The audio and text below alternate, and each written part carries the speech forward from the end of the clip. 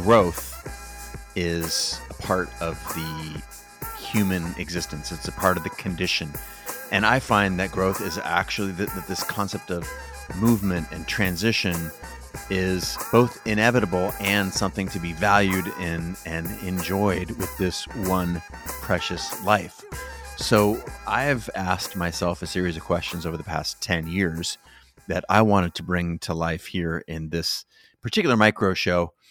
What is the right amount of growth, of pressure, of the essential ingredients necessary to enhance your abilities, your skills to grow without going too deep into the negative consequences of constantly being stressed out, right? Isn't it possible? Isn't it likely that there is some sweet spot in there? And it reminds me of a great quote from the Huberman podcast: the optimal amount of stress is stimulation. So what is this right combination of challenging yourself without being overwhelmed?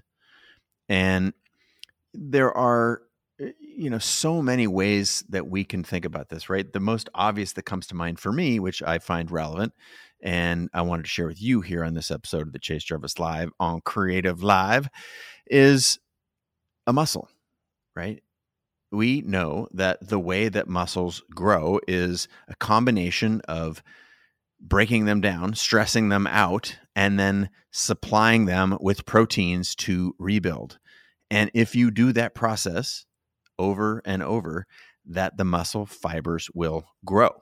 They will increase their ability to do their job. And the same is true for you. I find that the ability to operate under pressure is something that it may be uncomfortable. Like most people, while they're working out, do not say this is incredibly joyful, but they like the results that come thereafter. And if you ask any top performer, I think the same is true. I do believe that it's valuable to enjoy the process. In the macro, you can zoom out and say, yes, I like the process of breaking down my muscles, feeding them with protein and having them grow. Or I like, as a leader, putting myself in a position where I'm slightly uncomfortable outside my comfort zone. I'm stimulated to the point where I rise up to the occasion or respond. I get most of it right. There's a couple things that I learn about, and then I apply that the next time, and the cycle returns, and we build, we grow.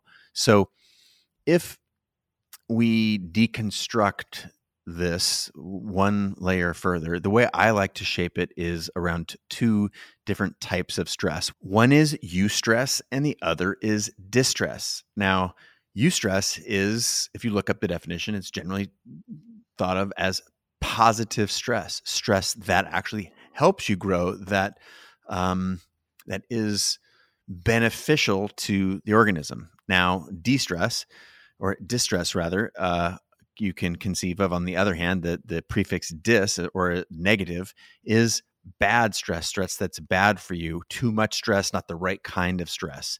So when we, again, consider how we are going to set ourselves up for optimum growth and development and, overcoming the obstacles that we see in our way between where we stand today and our dreams, this cultivation of the right amount of eustress and increasing eustress and decreasing distress and finding that sweet spot is something that we can be proactive about. It's something that we can do with intention. So to that end, let's look at some different kinds of stress. And a great way is, putting ourselves in things, in places, in experiences that are slightly uncomfortable, a little more chaos, for example, than we might be used to.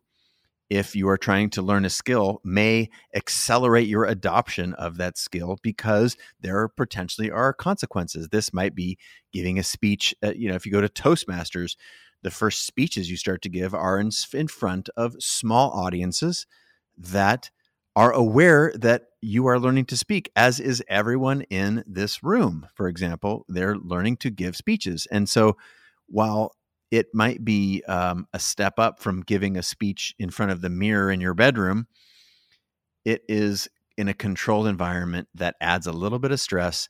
It's a supportive environment, and you can grow. So that is a sweet spot versus going from your bedroom, not being a good speaker, looking in the mirror, being terrified, and then going on a stage in front of 5,000 people. That would be unhelpful, or that would cultivate distress. And my belief in creativity, that there is a lot of stress or a lot of resistance generally, and I would like you to seek this discomfort in small, controlled ways, not dissimilar to the the Toastmaster example that I just gave about speaking. So you're sitting in front of a blank page. If you're a writer, you're worried about writing the perfect thing. Why don't you write something terrible? Write 250 terrible words that don't make sense, because you can do that when no one else is around, and you can say, how did that feel after you did this exercise? You can evaluate, well, I was blocked and I didn't have anything to say, and then I said something instead of nothing, and I actually feel good that I wrote 500 words rather than bad that I didn't write anything at all. So this idea of being able to cultivate, willingly putting yourself into a little bit of chaos, is valuable. What's also valuable is a little bit of reflection time. So I like to think that our life experiences, those are the things that manifest each of our individual unique lenses on the world, or it's another way of saying your own unique creativity is specifically because you have lived a life that may be similar to other people, but no one has lived your exact experience. And that is the thing that when you're pouring your creativity onto the page, onto the stage, into your pictures, out into a business, that is a great thing to lean into. And what is not, what are the raw ingredients of that unique experience? What are they, if not a life well lived? So going out there and experiencing the world, getting into adventures is the way I used to talk about it. That is the raw material that makes up creativity. Now, these can be positive and negative, but let's envision a world where you only have a chaotic life and you only are on the road, never reflecting, always living, always grinding, always in the moment, from, one stage to the next stage to the next stage, without proper time to pause and reflect, without the ability to say, what have I learned between getting off, the last stage and getting on to the next stage? This idea of a little bit of reflection is when synthesis happens, right? Chaos and a life of adventure, and a life well lived. And by adventure, I don't mean hopping on a train and going all over the world. I can mean developing a website and only coding. If you're not stepping away and looking at the thing that you've built, or comparing notes with others, or getting mentorship or mentoring others, that's what I mean by adventure. You need this balance between adventure and reflection. So this idea of having a little bit of downtime to process, evaluate, and then apply what you learned is super critical. And it is a marker that comes up in, virtually every conversation that I've ever had on this topic with incredible performers. So if we go back to this concept of eustress and distress, what I find is most people are not honest with themselves with respect to what is the right amount of stress. Reality says we can handle a little more stress in some areas than we give ourselves credit for if we're trying to learn something new. Most people would not want to give that first speech in front of the group of 20 people who are also learning to speak publicly, but it is the first step. And going from 0 to 1, doing nothing, getting off the couch or out of your bedroom where you're practicing in front of the mirror, out into the real world, is more discomfort than most of us are willing to engage in, and that is why most people do not fulfill their dreams. If you are interested in fulfilling yours, I encourage you to be more carefree with your level of discomfort. How can you engage in 25% more chaos, 25% more discomfort?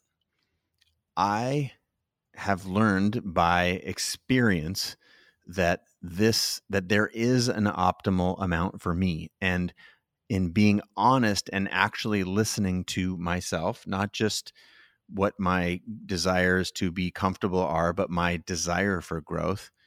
And I have become more honest that a little bit more pain can bring about a little more growth. Now, this manifests in many ways. We've talked about some of these things, personal and professional. And this reminds me of a conversation I had with Matthew McConaughey about his book, Green Lights, right? When everything is easy and we're cruising what feels like rolling downhill and catching, as Matthew calls it, green lights. And when we hit a yellow light, or we hit even worse, a red light, it has this early seemingly consequence of shutting down our mojo, right? We were just caught a bunch of green lights and now you get a yellow or a red. But when are you really growing if you're certainly not really building muscles if you're jogging downhill, right? There has to be some of this resistance. And so what are some ways, and I think it's a good use of the next few minutes here in the podcast to share with you that I have personally experienced and I have heard from others, what's the right way to cultivate the right amount of stress? How to manufacture eustress? Well, part of it is doing this with intention. If you are just walking down the street and then something unexpected happens to you, you may or may not be able to react appropriately in the moment, but ultimately that is some distress that is not by your own choosing. And almost by definition, the fact that it catches you off guard is usually puts that out of the category of eustress and into distress. So if you flip that example on its head, then why ought we not sink as much time and energy as in putting ourselves intentionally in a controlled environment, in what you could consider a little bit of chaos or in harm's way, into a scenario where we know we need to practice? So intention is a huge piece of this. I also love to then cultivate relationships on two different vectors. One is I like to, if it's in sports and I'm trying to learn a new sport, for example, if I'm playing golf, I want to play golf with someone who's slightly better than me, someone who I can learn from, someone who can give me feedback on my swing or the mental game of golf, or rather, instead of or, and by extension, I also like to be a mentor to some people who are a little further behind me in their journey, whether this is, again, golf or business or design or anything. This idea of having a mentor and being a mentor, and I use these terms lightweight, these are air quotes, is incredibly helpful because it builds perspective, right? If you're able to see that there's someone who's a little bit higher up on the food chain than you, a little bit further along in their journey, you recognize that with practice, you can probably get to where they are. You see this as a human being doing human being type of things. Even if they're world class, you're like, I can see it. I can believe it because I'm watching it with my own eyes. I can get close to it. And by extension, when you learn those things from those that mentor you, and you can pass some of that on based on your own experience or skills that you have mastered, this idea that, wait a minute, I used to not be able to do that. And now here I am sharing this with the person that I am mentoring. These are interesting. And if you can do these things intentionally, it will help you grow. Couple of other small, lightweight ways that I inject discomfort into my own life. Cold exposure, right? it's no secret. I've talked about it on this show. I have a cold plunge at my home in Seattle, and at a different place, I have the ocean, the Pacific Ocean, which is about 47 degrees where up at our beach place. So I get in these cold baths at least once a day, often twice, often morning and night. There is not one piece of me, not one part, not one cell in my body that prior to me getting into this 45-degree water, or sometimes 39-degree water, says, this is going to be awesome. But you know what? I do it anyway. And here's the results are interesting, because the more that I get into that cold water, despite not doing so, not desiring to do so, it's not even a discussion. I don't even say, I wonder if I should get in the cold water today. I just do it. And I do it specifically because it makes me comfortable with being uncomfortable. And the science is also very clear. This is excellent for your immune system because it is a lightweight stressor, right? It's not a saber-toothed tiger. It's not going to kill me. But the movement of the lymph system, for example, the constriction of blood vessels, the lightweight stress that the body goes into when it gets into freezing cold water, it strengthens the response of the immune system. It strengthens your internal systems. So, by extension, I'm doing it with cold. Another way is exercise, physical exertion, sports. I'm giving you a couple of examples here. Aside from the speaking example, cold exposure, exercise. But I believe that there are more than just these simple examples laying around for us to choose. And it is your job to seek these things, right? I was the founder of Creative Live early on, and then I stepped away and gave the reins to some fancy venture capital CEOs because I didn't believe that I had the skills and I wanted to learn. And this is this concept of having a mentor. And I watched this process and I learned about the different players in the ecosystem. And then at some point, I chose to grab the reins and lead as the founder and CEO of a venture-backed company that had investors, and there was a lot at stake. And that process, that was a little set of intentions that I built around that particular area of my life. And then while in that role, I also repeated that cycle in very small, controlled ways every day, right? Coaching team members. What are their capacities, strengths, weaknesses, goals, mindset? As a leader, when to inject stress or resistance. If you're a coach, when are you making your team do extra fitness because not only is the fitness important for their success at a sport, but in order to build up their capacity for pain. These are real things. And I guess I've tapped into so many different examples here, from cold therapy to leadership to giving speeches in front of small groups of people, that I just want to share with you that I do not have the experience of growing without the experience of stress. We have two choices. Stress in life is inevitable. There are going to be stresses that we do not choose, and those also will be inevitable.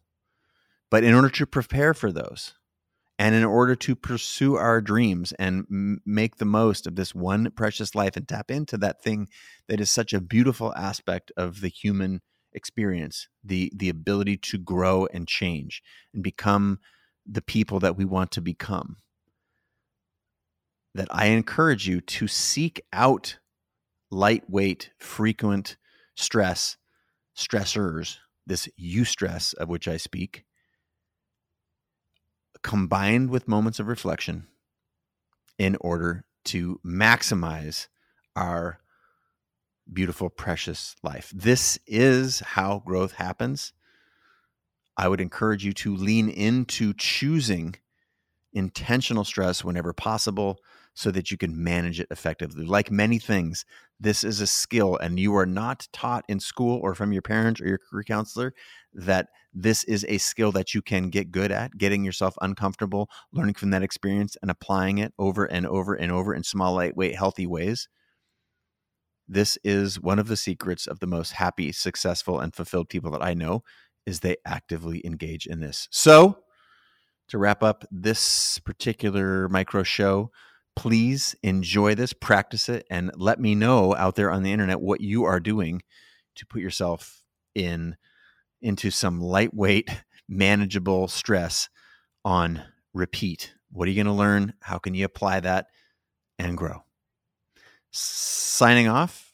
Until the next episode, I'm curious to hear what you think of this one. Good luck out there. Be safe and go build some muscles. All right. Hey, before you go, thank you so much for listening. And I want you to know that I appreciate the time, the attention that you give to this show, to the guests, and to yours truly. And I wanted to take a second to say thank you. This community, like any community, is a testament to the saying that a rising tide lifts all boats. By elevating one another, by sharing and resharing the show, the tidbits that you learn, the experiences that you take away from here, we can collectively have a massive positive impact on the world.